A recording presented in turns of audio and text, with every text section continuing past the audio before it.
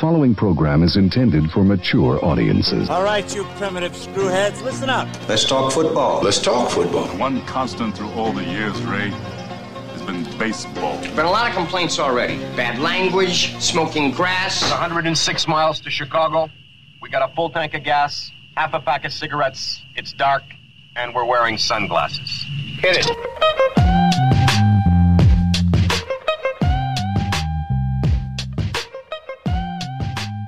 Got the Bucks hat on, got the Bucks shirt on. Are you in pregame mode already? Are you fired up for this? Oh, yeah. Really stoked? What, 2.5 hours as we record this away from tip-off? We are purposely going early so that Dan can park in front of the television and watch the Milwaukee Bucks in the Eastern Conference Finals. Is this where you thought they would be when they started the playoff journey however many weeks ago? No, I did not think they would beat the Nets. Not at all. And you know, nobody did because when the playoffs began, Harden and Kyrie were, for all intents and purposes, healthy. So, no, it's a pleasant surprise to be here. We will get into that in this edition of The Intentional Foul. We'll lead off with it because that's probably the biggest thing going on. In fact, we have a full page of notes on Bucks and NBA basketball. We'll touch on the Brewers, who I think are in the late stages of the game as we speak out in Arizona to wrap up that series with the Diamondbacks. We'll hit on the NFL, and then this really bad story that's coming out of Wisconsin and the recording and the audio that was released and sent to the State Journal on this meeting that took place in mid to late February with all the seniors, some assistant coaches, Greg Gard, and now that it's all public, people are going crazy about it. So we'll talk about that as well. We'll see how much time we get out of this. But thank you for landing here to listen to The Intentional Foul. We'll start with Bucks and the Nets Game 7, Saturday night. Wife and I went down to that grand opening of the wine bar. We got some other drinks. We weren't in front of a TV, but I was checking my phone on the way home to get the kids, and I knew it was so tight. We were outside all talking at my parents', and I had on YouTube TV on my phone. I was watching the end of it, and all of a sudden I just screamed when Durant made that two-pointer to tie, and I was like, well, okay, that's that then. Well, actually, I may have screamed when Brooke Lopez forgot how much time was on the shot clock, because I was texting you at the same time going, what the hell is going on? It was a wild game. Is that exhausting as a fan, as invested as you are? It was as exhausting a game. I mean, it was similar to Game 5 in terms of like the intensity level of the. I mean, you can tell in that series, like those dudes were going at it, and neither team was playing many guys, so it was the same 6 or so guys on each team playing 40 to 48 minutes. So, like, Durant played, what, in Game 6? Did he play all? And then did Giannis in the last game play all or something like that? Well, Durant in Game 6 played, like, about 42 or 43 because they pulled their starters because they weren't coming back. Well, it was one of the games then late. Game 5, he played all 48. In Game 7, I think he played 53 because of overtime. Yeah. But, yeah, it was a wild game. It was... You know, it was one of those games where I think the Bucks' biggest lead was 5, and the Nets' biggest lead was like 7. So it was close. Both teams were within striking distance the whole game. You know, I felt pretty good at halftime because I thought the Bucks had played really poorly offensively. I mean, Holiday again was a disaster on offense. Yeah, and, you know, and Middleton wasn't very good either. I think, you know, it was probably his worst game since Game 2 when he, you know, the first 2 games, Middleton couldn't make anything. So I felt pretty good. I thought, you know, they hit some shots. They keep it, you know, in a Game 7 on the road, you just kind of want to have a chance to win in the last 2 minutes. That's just kind of your hope. And then as the fourth quarter went along, it increasingly started to not look good. There was a play, I think the Bucks were down 2. They got a steal, and Middleton had it in the middle of the floor, and he got it poked away from behind. It went right to Harden. He threw it down to Durant, who dunked it, and Connaughton followed him on the dunk. I think there was like 4.5 minutes left, and they go down 5, and I was like, that's it. It was such a momentum play. The crowd was going crazy. But, to the Bucks' credit, they fought, man. And Drew Holiday, who was, I think he shot 35% from the floor in that series. He was miserable with his jumper for the last 5 games. He hit 3 monster shots in a row in the fourth quarter. He hit 2 threes and a little jumper on the baseline that saved the season, really. If he doesn't make those shots, because Giannis was gassed.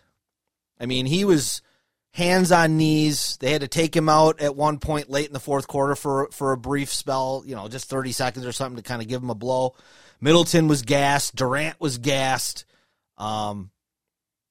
But the Bucks found a way, man. And, Giannis, to his credit, he had some big baskets late. He had that jump hook in the lane in overtime over Durant. He airballs 2 free throws. But then again, the counting from the fans. Right. Yeah, because that's now a thing. It actually helps Giannis. Yeah. It got him into a rhythm because every time they got to 12 is when he was shooting it. So it was almost like he knew he was a couple seconds behind their count, and then he would get his shot off. I think he made like 7 or 8 in a row at one point in the middle of the game, and then hit enough in the fourth quarter to keep you honest. But, and then Middleton with the step back game winner essentially in the lane there, Pat Connaughton played a nice, solid game. I think he had 9 off the bench. Lopez was really good. He had the worst play of the season, which was partly his fault, but partly not his fault.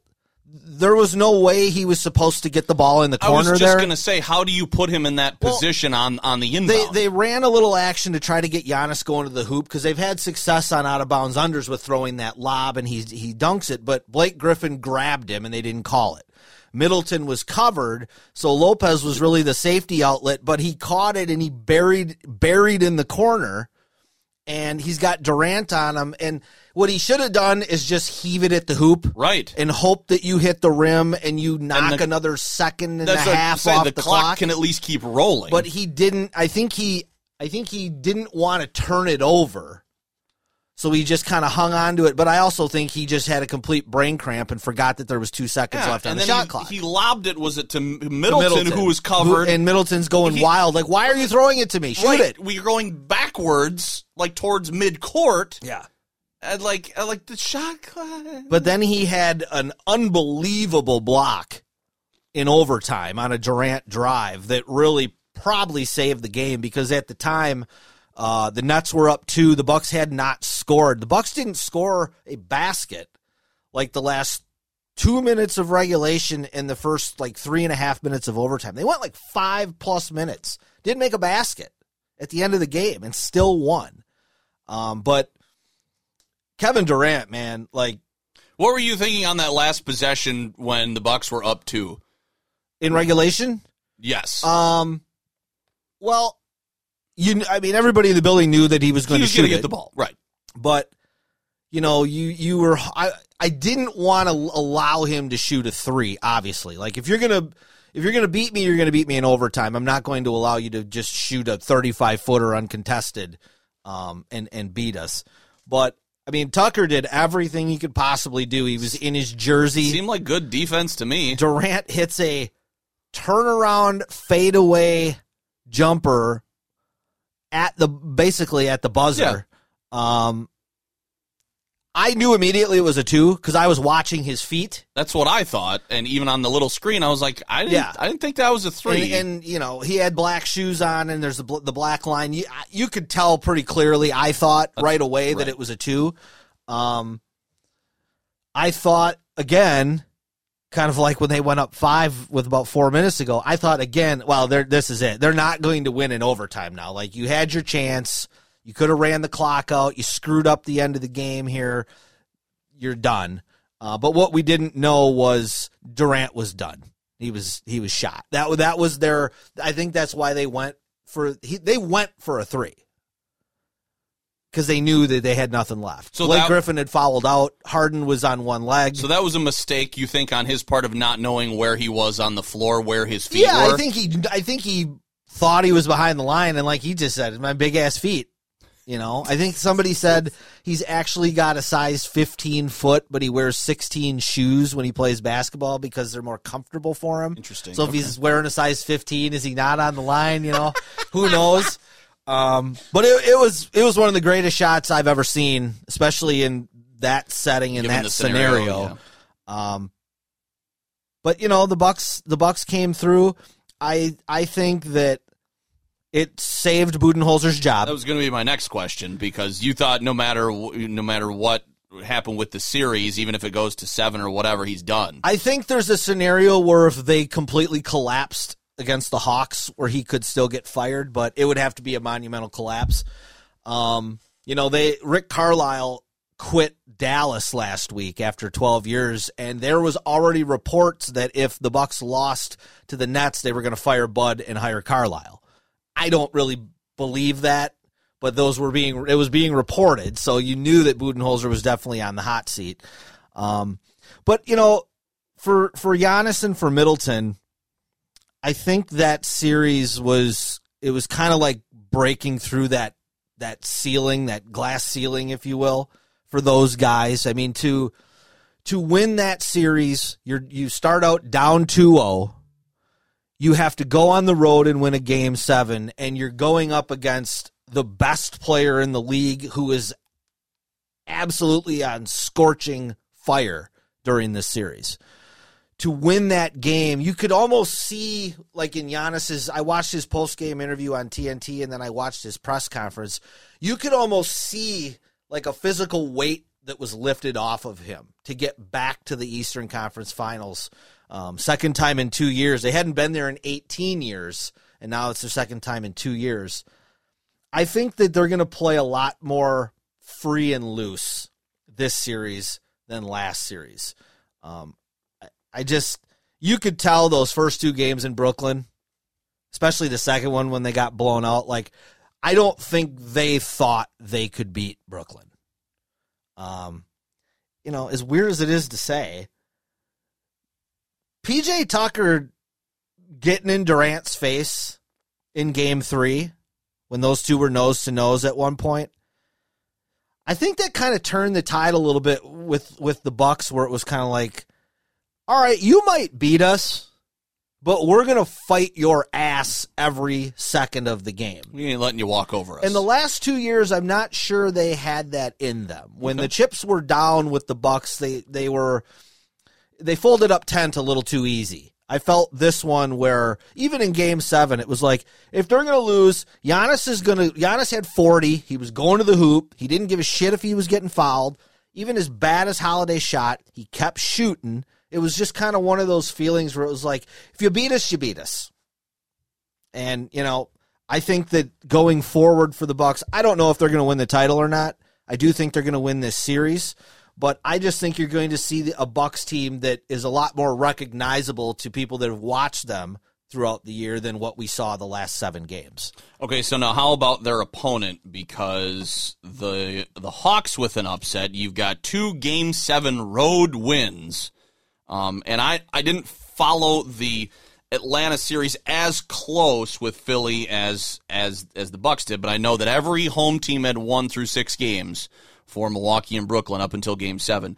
Was that the case with Atlanta and Philly? I think did they split? Yeah, they were split at each other. I think they split the first 4 games. Okay, that's what I thought. Yeah, but then you got a Game 7 road win by the Hawks.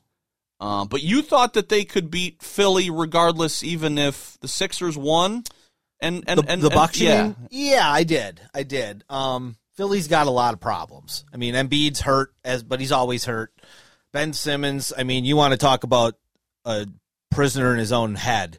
I mean, that dude offensively, he took 3 shots in the entire series in the fourth quarter. 3. He can't make a free throw. He shot like 30% from the free throw line. So, and Doc Rivers, you know, it's one of those things. It's a little McCarthy-like. Doc Rivers wins a title in 2008 with Boston when he's got Ray Allen, Paul Pierce, Kevin Garnett, and Rondo. And then they got a bunch of really good ancillary players. Since then, every single team he's coached has underachieved. He has not gotten, I don't think he's got out of the second round in like 12 years. Wow. You know, all those Clipper teams he had with Blake and Chris Paul and DeAndre, they could never get out of the second round. They choked last year in the bubble when they got beat with Kawhi and Paul George. This is a choke for Philly. It's a nice story for Atlanta, but they beat a pretty crappy Knicks team that had no guards, and their best guy was Julius Randle, who, while he had a really nice year, it was a career year. And then they beat this Philly team that, again, really doesn't have any guards, and that's kind of why Trae Young's gone bananas in these 2 series. I like the Bucks in 5, I guess 6 games, I would say, against Atlanta. I think tonight, game 1 is mammoth for the Bucks. I think if they win tonight, I think it's a 5-game series. Helps that they've had a couple of days rest, and Atlanta just played a couple days ago. Yeah, 1 day short rest. Yeah. You know, but the Bucks are 3-4 in game 1s under Bud. So they haven't fared particularly well. And Atlanta has played very well on the road in the playoffs. Yeah. Is there any explanation for that? A little bit is the factor of who they played. Okay. But, you know, the Bucks are 3-3 on the road in the playoffs. So that's not bad either. You know, keys to the series, you got to control Trae Young. Oh, I mean, you know, they're going to put a holiday on him mostly. That's what I was going to ask. The drop defense of Brook Lopez is going to be very interesting to watch because Trae Young's game is to get into the paint and either shoot a floater or to throw a lob to Capella, their center. So how the Bucks play the high pick and roll there is going to be something to watch. But I think the Bucks have a lot of matchup advantages. They have nobody. Atlanta has nobody to guard Giannis. Who are they going to put on him? Maybe Capella, I would think, but maybe John Collins, who's one of their bigger forwards. They really don't have anybody to guard Middleton. Their 2 best perimeter defenders, DeAndre Hunter and Cam Reddish, are out. Hunter's out for the year. I think Reddish is out for the year. So, you know, you're talking about Gallinari or maybe a Bogdanovich being on Middleton. That's big advantage, Middleton. I think they're going to try to hide Trae Young on P.J. Tucker or Pat Connaughton whenever those guys are in, or Forbes. Because he can't play defense. Because he's not a defensive player. So it'll be interesting to see if the Bucks try to involve him, use whoever he is guarding as the screener on the pick and roll, and force them to make a decision. But, you know, I feel good about this series. I feel good about where the Bucks are. I think they're going to play much better than, like I said, than we saw. It's going to be a much more normal series. You're going to see Bobby Portis. You're going to see Forbes. You know, it just got to the point where in the last series you couldn't play those guys because inevitably the Nets were just going to screen until they got one of those guys on Durant, and it's just no contest. I mean, Bryn Forbes has given up a foot. He's got no shot. But in this series, those guys can be a factor. You know, I look for the Bucks to try to use Forbes the way they did against the Heat. Use him really as kind of a microwave guy off the bench and try to get him going and knock in some threes. And then when he does that, the floor is just spread wide open. So I don't know. Like I said, I think I'm going to conservatively say 6. I think if the Bucks win tonight, I think it's a 5-game series. So. Okay. Wow. Yeah. Take care of business quick. And Phoenix is already up 2-0. Phoenix is up 2-0. That was a fucking refereeing disaster the last 4 minutes. I think they said the last 4 minutes took 38 real-time minutes. Oh, my God. Because they had so many reviews. It's just ugly. No Chris Paul for the Suns the first 2 games. No Kawhi Leonard for the Clippers the first 2 games.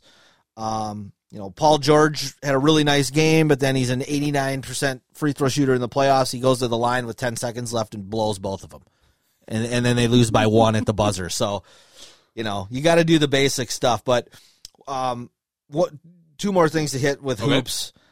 Middleton and Holiday have been. They announced they are going to be on the Olympic team. That's cool. Which is cool. Yep. Cool to have a couple bucks on there. They got 1 spot left. I read some big names have already turned them down.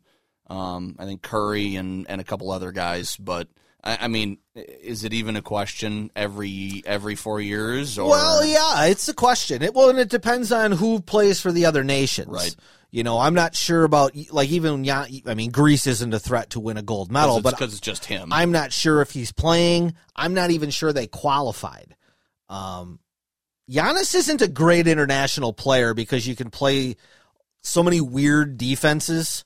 In his inability to shoot from the perimeter, he's not the player in the European game as he is in the American game. I'll just say that. But did you happen to see or hear the comments from the people on First Take yesterday about Milwaukee? I read some stuff, and I saw my pals over at ESPN Milwaukee talk about... They were hot. Doug Russell was very upset, very offended. Well, I mean, of course, everybody that is and around and has been in and worked in around sports in Milwaukee is going to be offended. Well, if you didn't hear it, it was Stephen A. Smith, Max Kellerman, Damian Woody, and that Molly chick, the moderator. And Damian Woody made a comment about the 4 remaining or the probable finals destinations. 3 of them being Atlanta, Milwaukee, or Phoenix, but mostly referring to Milwaukee and Phoenix. And Stephen A. Smith, which has kind of been a running shtick with him over the years, but it's also, it's true. He basically wants Miami and LA to be in the finals every year because he likes those 2 cities the best. But while they're having this discussion, that Molly woman says, the only Super Bowl I didn't attend was when it was in Minneapolis, and I really hope I don't have to go to Milwaukee. She goes, there's nothing but terrible cities left. Wow. And Max Kellerman goes, terrible cities. He goes, you don't mean that. Because you could tell Kellerman was kind of like, why would you say that? Right. I didn't know if he was setting her up to, why don't you keep going and sink yourself But the funny thing is this Molly chick is married to Jalen Rose, and Jalen Rose is from Detroit, which is, that's... You want to talk about armpit of America, welcome to Detroit. I mean, look, people that don't like Milwaukee or rip on Milwaukee and Wisconsin is because they've never been here. Right. And they've certainly never been here during the summer months. I mean, I'm not somebody who's going to say, let's go to Milwaukee, but think of all the things that you have there.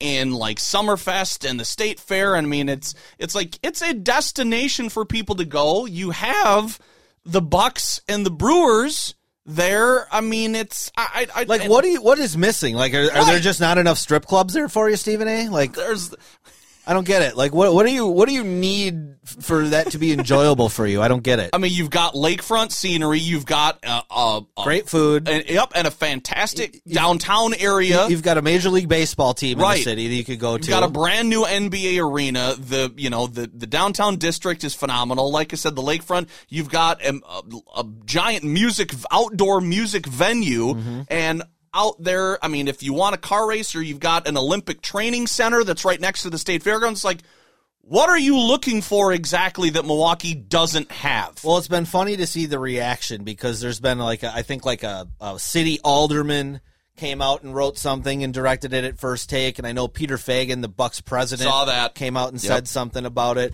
There's been some people on Twitter, of course, trying to organize, don't allow First Take here, don't give them a media credential here if they want to come.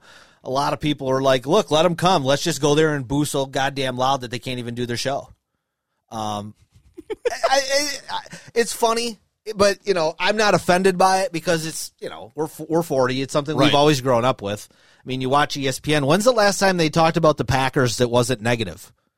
When's the last time they've ever talked about the Brewers? See, do they ever talk about Badger football or Badger basketball or Marquette? No, they don't give a shit. We're flyover states. See, here. That's why I don't pay any attention to what any of these clowns say on the show because most of it is just for a reaction, and most of the time it's completely uninformed. They don't know anything about Milwaukee to make an informed judgment about that city. If you were here in 2001 and you went to the Bradley Center and it was the way it was in 2001, okay, I get it. That was 20 years ago, man. A lot of things have changed. Right. So no, I don't pay attention to that. Oh, and the draft lottery, I saw that. Speaking of armpits, Detroit got the first pick, and then I think it's the Rockets, and then the Cavs. Detroit, Houston, Cavs. And then after that, I can't really remember. Me neither, but I mean, Orlando and the Warriors have 2 lottery picks apiece. Well, the Warriors got Minnesota's pick. And Orlando got the Bulls pick. Yeah, what a disastrous trade that was for the Bulls. That's what I was thinking as soon as I read, that's the Bulls pick. That's the Vucevic trade. Yes. They trade for Vooch thinking they're going to make a playoff run. They totally crater, and then Orlando gets their, I think it's like the 12th pick or 11th pick or something, but still, that'd be nice for the Bulls to have in their pocket. Well, absolutely. After what they're trying to rebuild with a new coach and new management and all that kind of stuff. All right. Well, enjoy the game. I will. And you are going. I'm going on Friday to game 2. That's awesome. That'll probably be my only game of this series. I got to save up some cash for the finals. If they make the finals. Yeah, absolutely. That's awesome. Good for you. I mean, first time they would get there if they can win this series since 74. Yeah. And it's the second or third full season in the Fiserv, and third, yeah. And you'd be hosting an NBA Finals already. Should have had one 2 years ago, the first year, but that's pretty cool. Yeah. All right, let's switch to baseball. Brewers somehow are still in first place with the Cubs. I haven't looked up the score yet. They were winning when I got here against the Diamondbacks, but Chicago has not been playing very well. And it's so weird with that Rockies series. Like, I checked the standings and looked at some of the numbers, and it doesn't seem to matter how good or bad the Rockies are. That's one of those teams that the Brewers always have problems with. Always. Mm-hmm. Inexplicably. Doesn't matter. They don't play well there. They don't play well against them at home. There's just problems. It's just unexplainable. Yeah, well, it's kind of like it's almost like playing on a weird golf course. There's certain things you just can't do at Coors Field that you might do the whole season, but the Rockies are built to play there. You know what I mean? Because Schroeder was even talking about it the other night. Like, the big overhand curveballs, they just don't work in Colorado because they don't move. They hang there, and then people just hit bombs. Yes. So they're very sinker ball, change-up oriented. So, I'm not going to get too analytically deep on that with the Brewer pitching staff, but that could be a factor. The Brewer lineup is still inconsistent at best. I mean, you just really never know what the hell you're going to get out of them. If not for a late home run up from Willy Adames in one of their 2 wins against the Rockies, and then they came back in the other one as well, they could have got swept against a pretty shitty Rocky team. And then you go to the first game against Arizona, and they just absolutely shut you down. Not a great road trip. Based on the score here, they're up 3-1 in the 8th. Okay. They're going to come out of it 4-3, which isn't terrible, but you go to Colorado and Arizona, you'd like to maybe go 5-2. Right. But I always say if you can be 500 or better on the road and take care of your business and win 2/3 of your games at home, you're going to make the playoffs. Yes, that is a recipe for success. Yeah. So they've got the Rockies lined up again for this weekend, and then they got a Cubs series starting next week. Yeah, and they've got Burns, Woodruff, and Peralta lined up for the Cubs series. So, which is good because Woodruff pitched today, and then Burns will be on the mound Friday, I believe it is, unless they skip a turn with Thursday off. But man, the injuries I was reading today, and I didn't watch the game last night because West Coast, it's just too hard for me. But it's hard for me to fathom, as a large human being, how a guy can exert so much effort like Daniel Vogelbach, who is so slow, and still able to significantly strain their hamstring. Mm-hmm. You shouldn't be able to go fast enough. You wouldn't think so. To do that. And he wasn't even looking to score. He's probably like the most inflexible human on the planet, though. He's just a fire hydrant. He hasn't touched his toes since he was 8. That's another good one. Nah, man, I mean... But I feel bad because... And he's going to be out a while. Those things, especially when you're a big dude, they do not heal fast for any good athlete. Right. I mean, it's... When you use the word significant, that's never good. And you're not... And not to pick on Vogelbach, we're not talking about Jackie Bradley here. No. This isn't like some world-class sprinter body. This is a fire hydrant with legs. I mean... But, no, and then Anderson, of course, gets hurt again. I mean, thankfully, this time it wasn't a blister. This time it's a knee thing. He's your king blister dude. But again, it's on the base path when you're trying to beat out a throw. It's always something with that dude. So 2 guys injured running on the base paths. You've got, they've used 49 players already. In 74 games. Think about that. 49 players they've used in 74 games. Tyrone Taylor's coming back. They, like, the flurry of transactions that I was reading about in their game on Monday, and even the announcers were making light of it. I think it was LePay and Schroeder when I was listening to the game. He goes, if you need a long list of the moves that the Brewers made today, go ahead and go over to the website because it would take me too long to read everything. Mm-hmm. But they're going to call up Hira now, I guess, because he's been hitting over 400 down at. What? Don't care. See, and don't care. That's what was thinking as soon as okay, but that's over there. That's not why he's getting called up. He's getting called up because they don't have a first baseman. Right.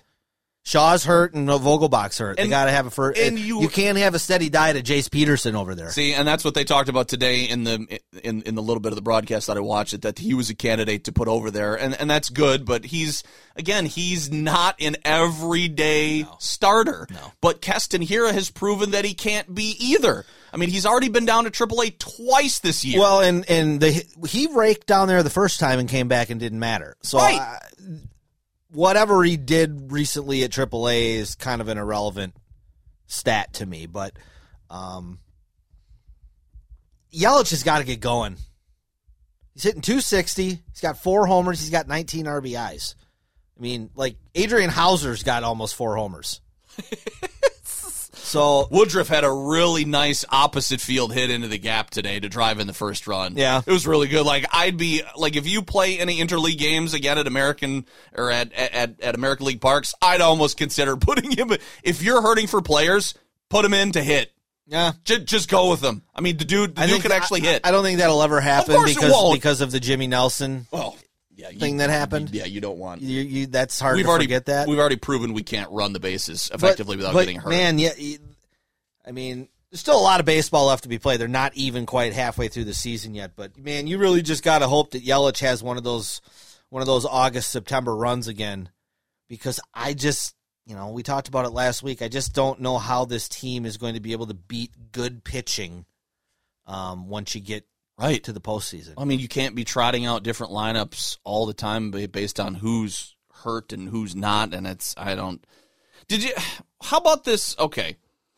I know you don't have it on here. Have you? Oh, no, you do have one. I want to know, I think it was the A's. Mm-hmm. Was it Sergio Romo? Mm-hmm. You've got 2 guys that basically damn near take their pants off on the field because they get bothered by opposing coaches making sure that you don't have sticky stuff. That's the term we're using, sticky stuff on some sort of clothing item that you're now doctoring the ball with. So, and Scherzer was pissed. The umpire can check you twice during the game. Okay. Just randomly. See, I don't know all the ins and outs of this. So that's kind of the new rule. As you're coming off the mound after an inning, they can stop you and check you twice. Anything after that has to be initiated by the opposing team. So with Romo, he was just being an ass. Because, and you could kind of tell the umpire was like, come on, man. They immediately put their hands up look, all right. I don't want to do this either. Right. They're putting me in this position. Major League Baseball is telling me as part of my duties as an umpire now, I have to do this. The one that was really bad was the Phillies-Nats game last night with Scherzer, as you said. And Girardi. Girardi. You could tell Girardi was fucking playing games. Of course he was, because he got thrown out after that. Yep. And the Nationals coaches were going at him. Oh, they were kind of laughing at him. the Nationals general manager came out and said, if you think you're going to intimidate or get in the head of Max Scherzer, you haven't been paying attention the last 10 years because that dude don't get rattled that way. If anything, you piss him off and he actually pitches better. He's one of those rare dudes in baseball. Right. But I thought that was a really, really bad look for baseball last night. Well, this whole thing is, you are trying to embarrass the pitcher, and you're trying to embarrass none of the three best pitchers in baseball. I mean, I don't know. And like Scherzer said, these are Manfred's rules. These are Rob Manfred's rules. You want to talk about it, go talk to him. And Girardi's kind of hiding behind I'm just trying to do what's best for my team. And it's like, yeah, but you got to think about the big picture here. That's not a good look. No, it's not. And again, when you enact this kind of stuff, and we see it a lot out in like modern day society where people say, well, we got to have something in place of this. Well, why? For the 0.05% of times that something goes wrong, and now we're really concerned about it being rampant. Well, and like last night, basically you were accusing Scherzer of going into the dugout after his second time being checked and then putting the sticky stuff on where his hat, his shirt, his hoping belt, that a coach wouldn't call him out for a third time. So that's pretty insulting, right? If you're Scherzer, completely, and that's probably why I was pissed. Yeah, but it's like how rampant is this stuff, and have these violations been where this needs to be? Are we? I think it's been pretty rampant. Has it? Yeah, I think more than half of the pitchers in baseball have been using it. Okay, so is it going to be something where we see this instituted now, and then you can point to this week or this date or whatever, and then see elevated offensive numbers because pitchers aren't allowed to do what they're doing? Like, I want to know down the road, are we going to look back and see, well, now the offensive numbers are being inflated because pitchers aren't allowed to do what they've been doing illegally? I guess we'll find out. I mean, I kind of want to know exactly how this will affect the game as a whole. You know what I mean? I mean, are we going to see a significant bump? Well, we've already got one pitcher who got hurt and has to have Tommy John, who blamed it on this. He said the reason why I got hurt is because I had to grip the ball harder because I had nothing to grip it with. Because these guys are saying whatever the rosin is not working. And it's not enough, and I don't know. I mean, I don't know how slick these, and the thing is, they take all these balls. There was one of the Braves announcers gave a really good explanation of this the other day I saw on Twitter. Basically, they take these baseballs and they rub them with mud. Okay. When they're brand new, and then they put them in a bag. And then he goes, it doesn't even mean they might not use that ball for 3 days. So by the time they use that ball, it's like dirt. It's just like dust on the ball, so it makes it slippery. And these, it's always been like, suntan lotion and rosin. It forms some kind of thing, and they're always going to find something, right? But for whatever reason, this sticky substance, I think they were calling it spider tack or something like that. They've decided to crack down. But in Scherzer last night, he almost hit a guy in the head with a 95-mile-an-hour fastball, and he's like, there you go. Couldn't grip it. Got away from me. Mm-hmm. Now what? So I don't know. I don't know if that's real or if that's an excuse. Right. We'll see. Interesting. Yeah. All right. Brewers are off tomorrow, and then, as we said, they play the Rockies this weekend at AmFam. Just quickly touching just one NFL note before we get to the Badgers stuff, and Dan gets to go on a little bit of a rant here. Which he's already told me that he is going to do. I've calmed down a little bit. Have you? Yeah. Okay. Yeah. I was really expecting like guns blazing, we'll brother love-esque type stuff back from this. I don't know if I can get that hyperventilating excited. So are the Bears? I mean, is one of my favorite summer venues being torn down in favor of a new football stadium? Sounds like that's what the people of Arlington are hoping for.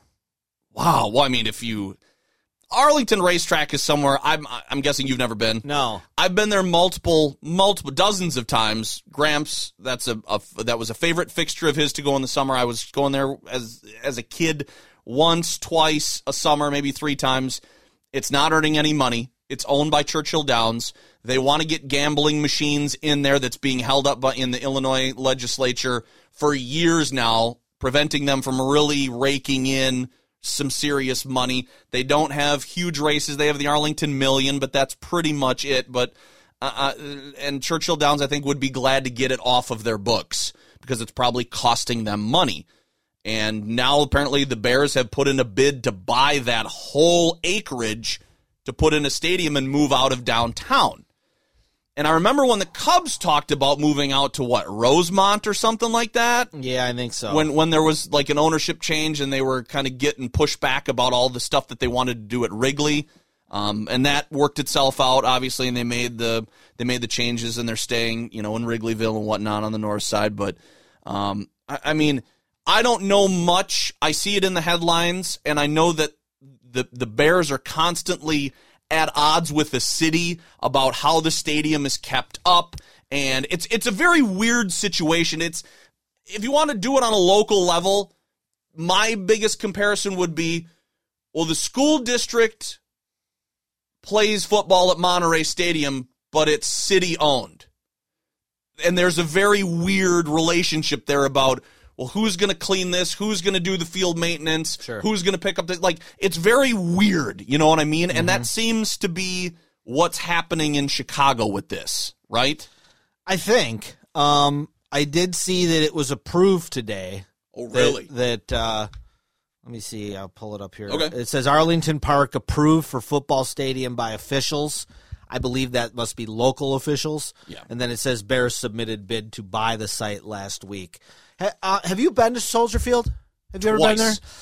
3 times. Saw okay. 2 XFL games. Okay, nice. I've been there once. It's a terrible location. Oh, it's horrible. There's nowhere to park. Nope. You can't tailgate. It's nothing like certainly nothing like Lambeau, but it's nothing like what a lot of football stadiums now are. Even if you pull up at a cab and you walk, it's very complicated to try and actually get there. Yeah. I don't know. It's one of those things like sentimentally you hate to see them move because, Soldier Field, I don't know how old it is, but it's very old. I think it's the oldest stadium in the league, but even though they didn't start playing there full-time until the early 70s. And they've remodeled it. Yeah, they did some stuff like 10 or 15 years ago. But, it used to have turf. Now it's got that horrible grass field that's they've really never been able to use to their advantage. I don't know. I think that if it was, look, I was talking to my dad about it. He's like, if they move to Arlington, he goes, it'd be a hell of a lot easier to go to a Bear game and just hop on a train. And it takes you right there. Drops you off right at the back. I've had a few opportunities to go to Bear games the last few years, and it's just kind of like, I don't want to deal with that. You got to go all the way down the furthest you can go to the lake. Yeah, I don't want to deal with all that BS. I've been to I've been to the United Center some, and even getting there, and you're not even downtown yet. Right. That's murder. Right. That's tough. So yeah, look. Everybody pretty much other than the Packers is going to have a new stadium at some point.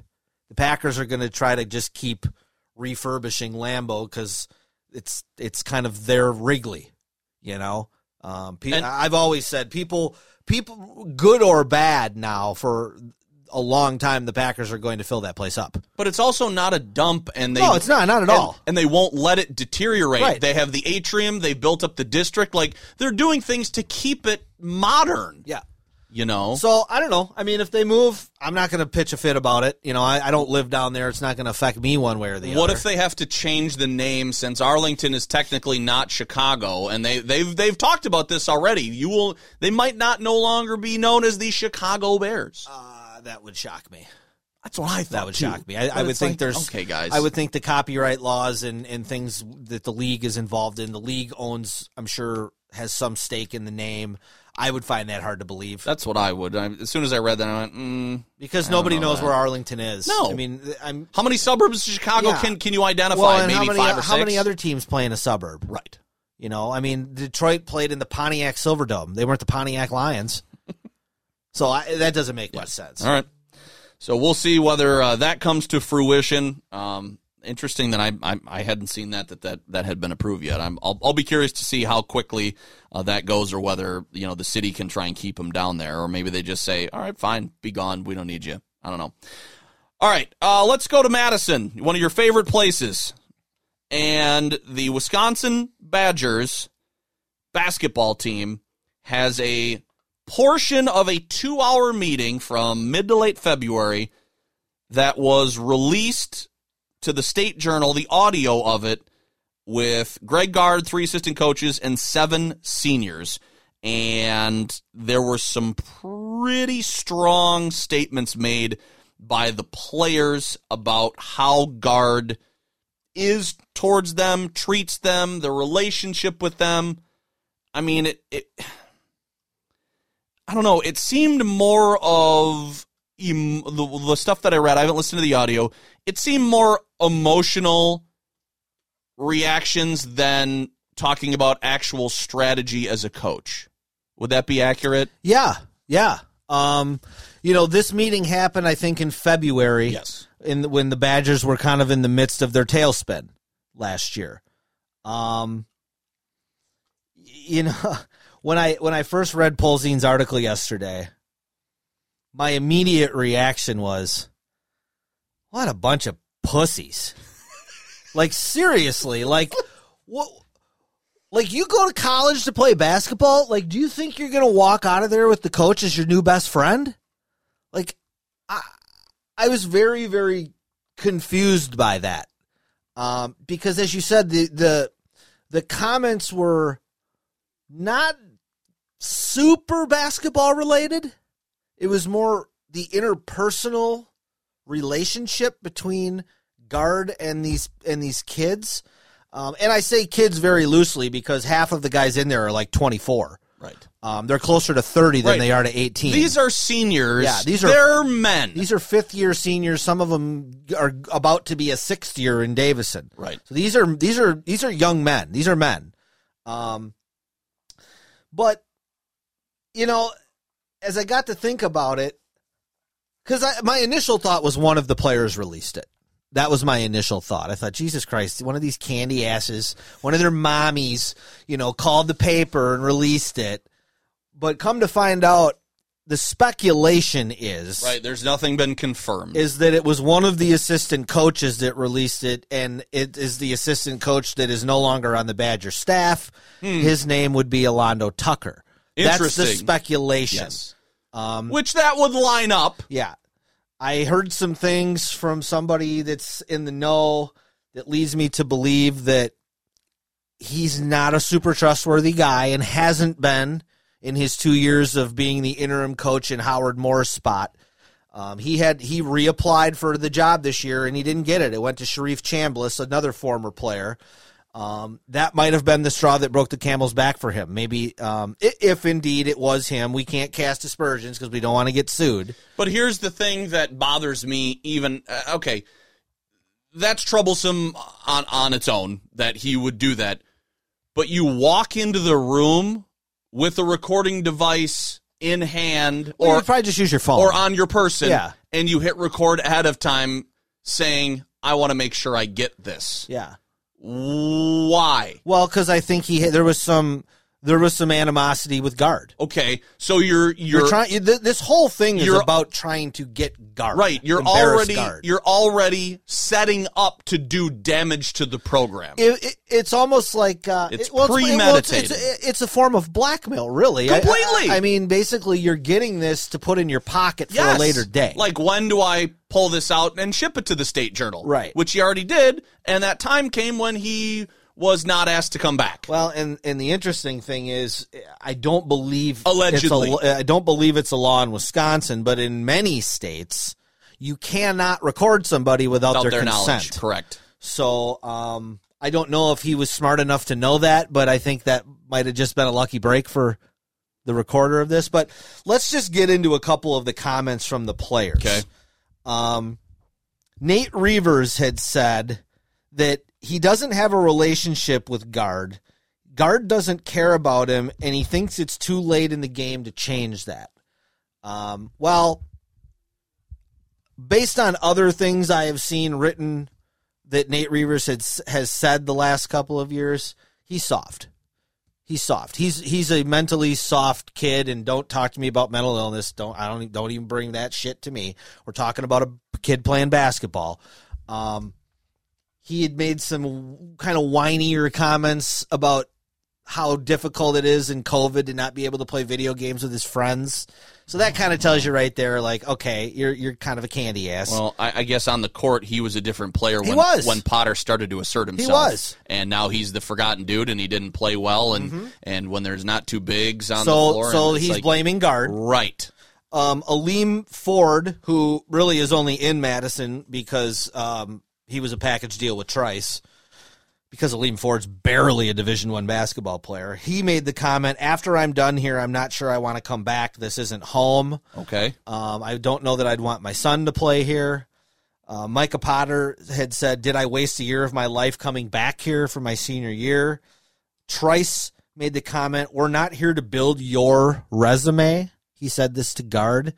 And Trev Anderson had basically said, anytime things go bad, you point the finger at us. Well, to Aleem Ford, I don't care if you come back. To Trice, you may not be here to build my resume. I'm not here to build yours. My job as the coach of Wisconsin is for you to graduate and for us to win games, and for the Board of Regents to renew my contract. That's my job. To Micah Potter, did I waste a year of my life coming back here? I don't know. I mean, you started all year. How you played was how you played. I mean, I guess that's your decision. Say you wasted a year trying to get on the court with the NCAA. And then the Trev Anderson comment is maybe the most disturbing to me, because Trev Anderson is a coach's kid. Trev Anderson in the Hausers played for Anderson's dad at Stevens Point. So for him to whine about a coach, basically, because when you say you're pointing the finger at us, I go, what, you mean coaching? You mean I'm coaching you? You mean like when you have a shot clock violation, I critique that? If you blow a defensive assignment, I critique that? Because as the coach, I'm not playing. Now, if this was a tactical conversation, as you had alluded to, where we don't like the offense, right, we should press more, blah, blah, blah, blah, blah, that's a different situation. We're getting out schemed, whatever you want to, yes. This came off as very whiny to me. Very much. Very whiny to me. And maybe that's 40-year-old Dan that is looking at it that way. And look, you and I have talked about this on this podcast and certainly in the car going to games. I did not have a good relationship with my college head coach, especially my last year there. And you look at all these kids on here, with the exception of Potter and Anderson, these guys have been there for 5 years. Okay? If you've ever worked in the same job for 5 years, if you've ever dated somebody for 5 years, you've ever been on a team with somebody for 5 years, that's a long time, man. And you're hearing the same voice, the same sayings, the same coach speak over and over and over.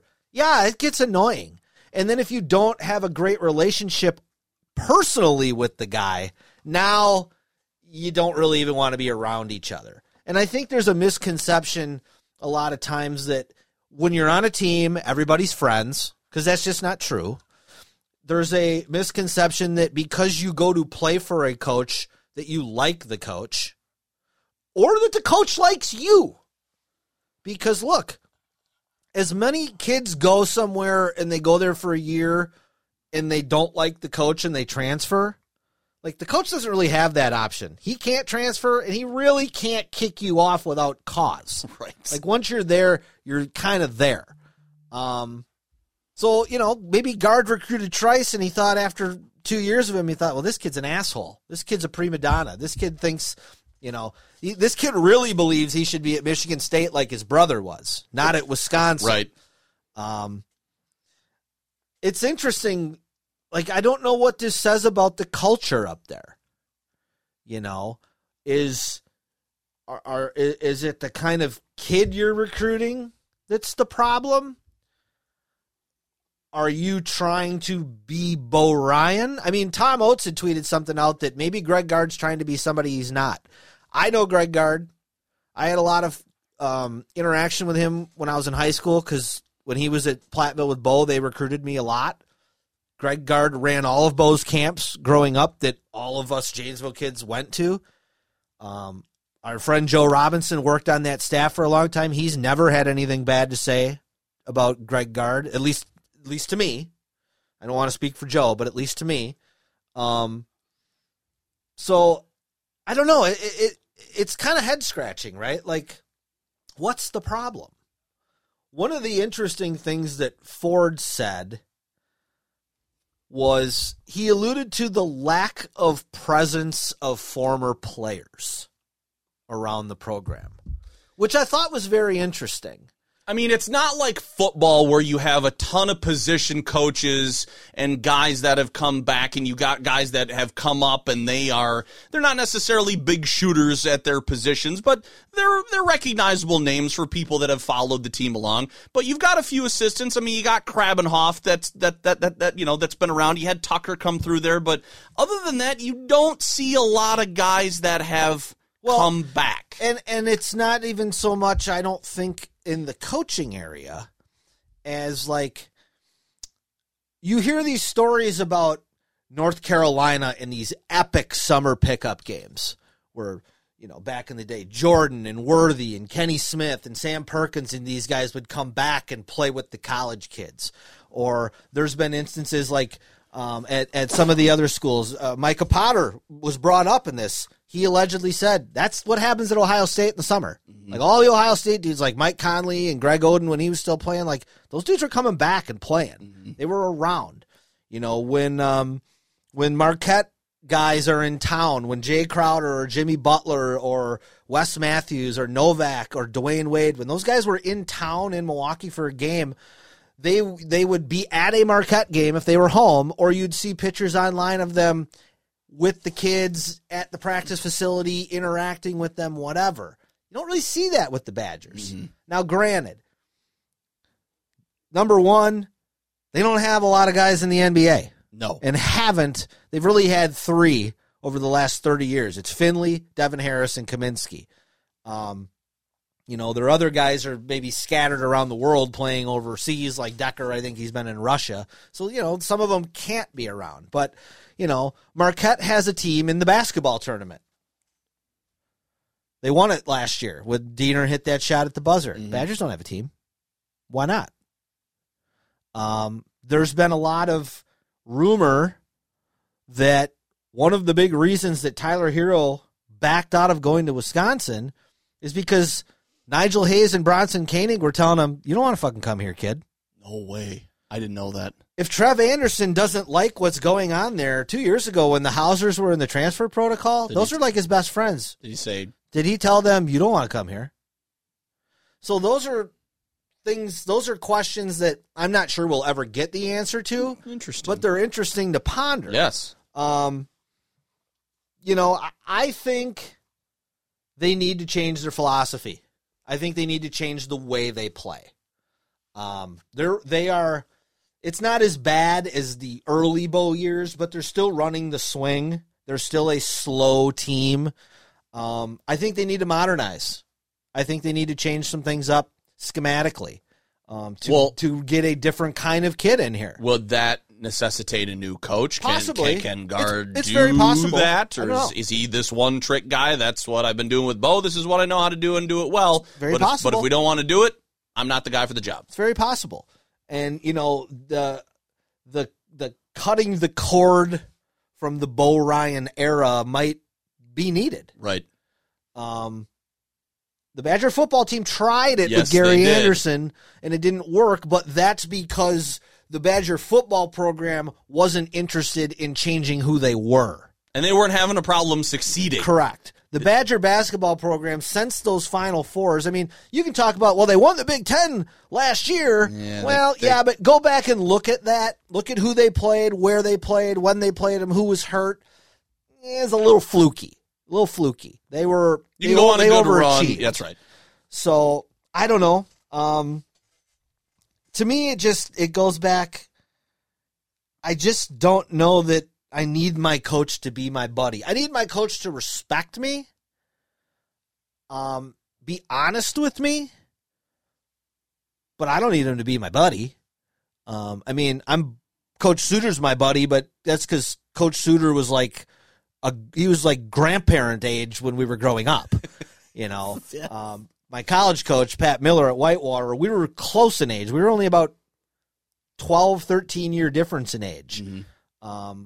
And I think he's probably, because of the success that he's had since my group was there, I think he's probably a different coach than he was 20 years ago. But I don't lay awake at night wishing that I could pick the phone up and call my old college coach buddy and shoot the breeze. It seems to be now that kids require more of an emotional. They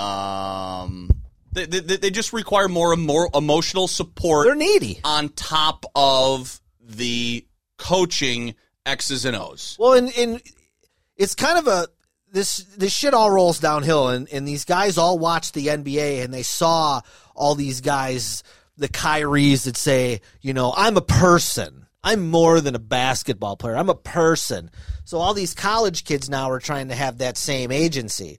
And, I think that so many of these kids, especially at the high major level, they come up and they're so coddled and they're getting all this free shit from their AAU team and they're running around and everybody's telling them how great they are. And, even locally here with like the Wisconsin Basketball Yearbook, every time there's a summer tournament now, there's somebody there and they're spitting out summer league stats and they're telling you who's recruiting them and they're this and they're that. And it's just constant back patting and to these kids. And, but it even starts before that.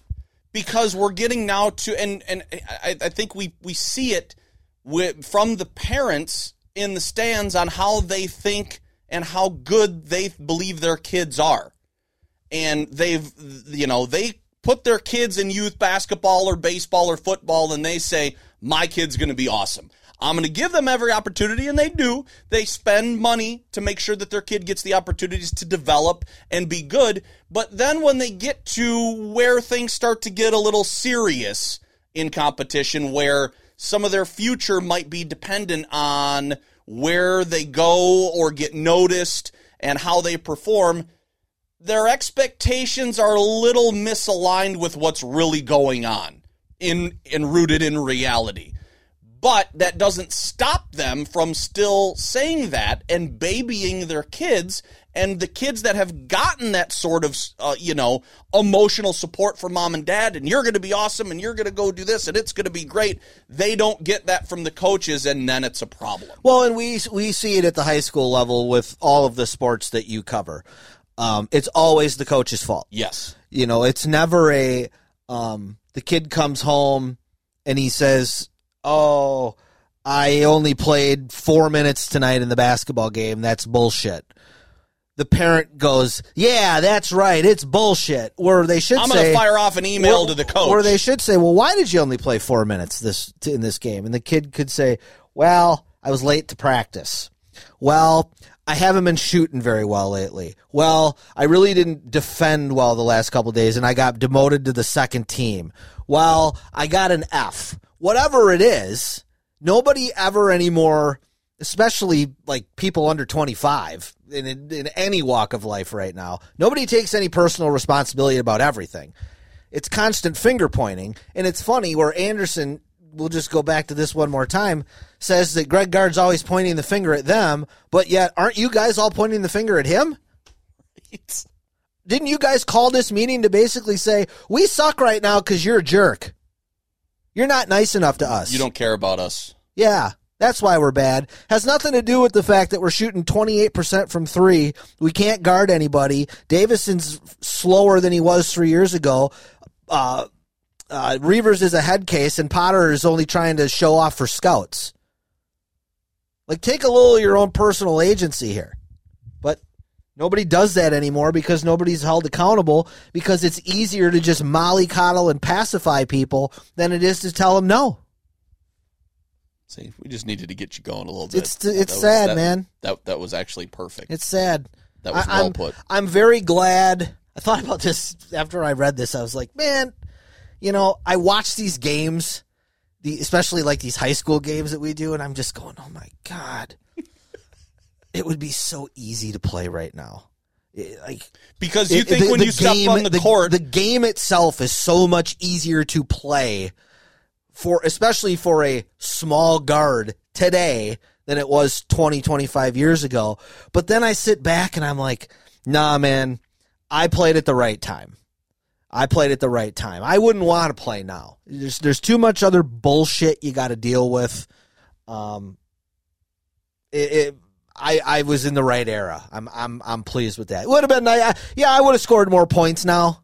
Maybe got a little bit more shine in the paper, but I just don't think it would be worth what you'd be giving up. Would you want to deal with all the other things instead of basketball that now are involved with this? I remember late in my college career, there was a website called D3 Hoops, and it was one of the first like chat boards, chat rooms for like college basketball at the D3 level.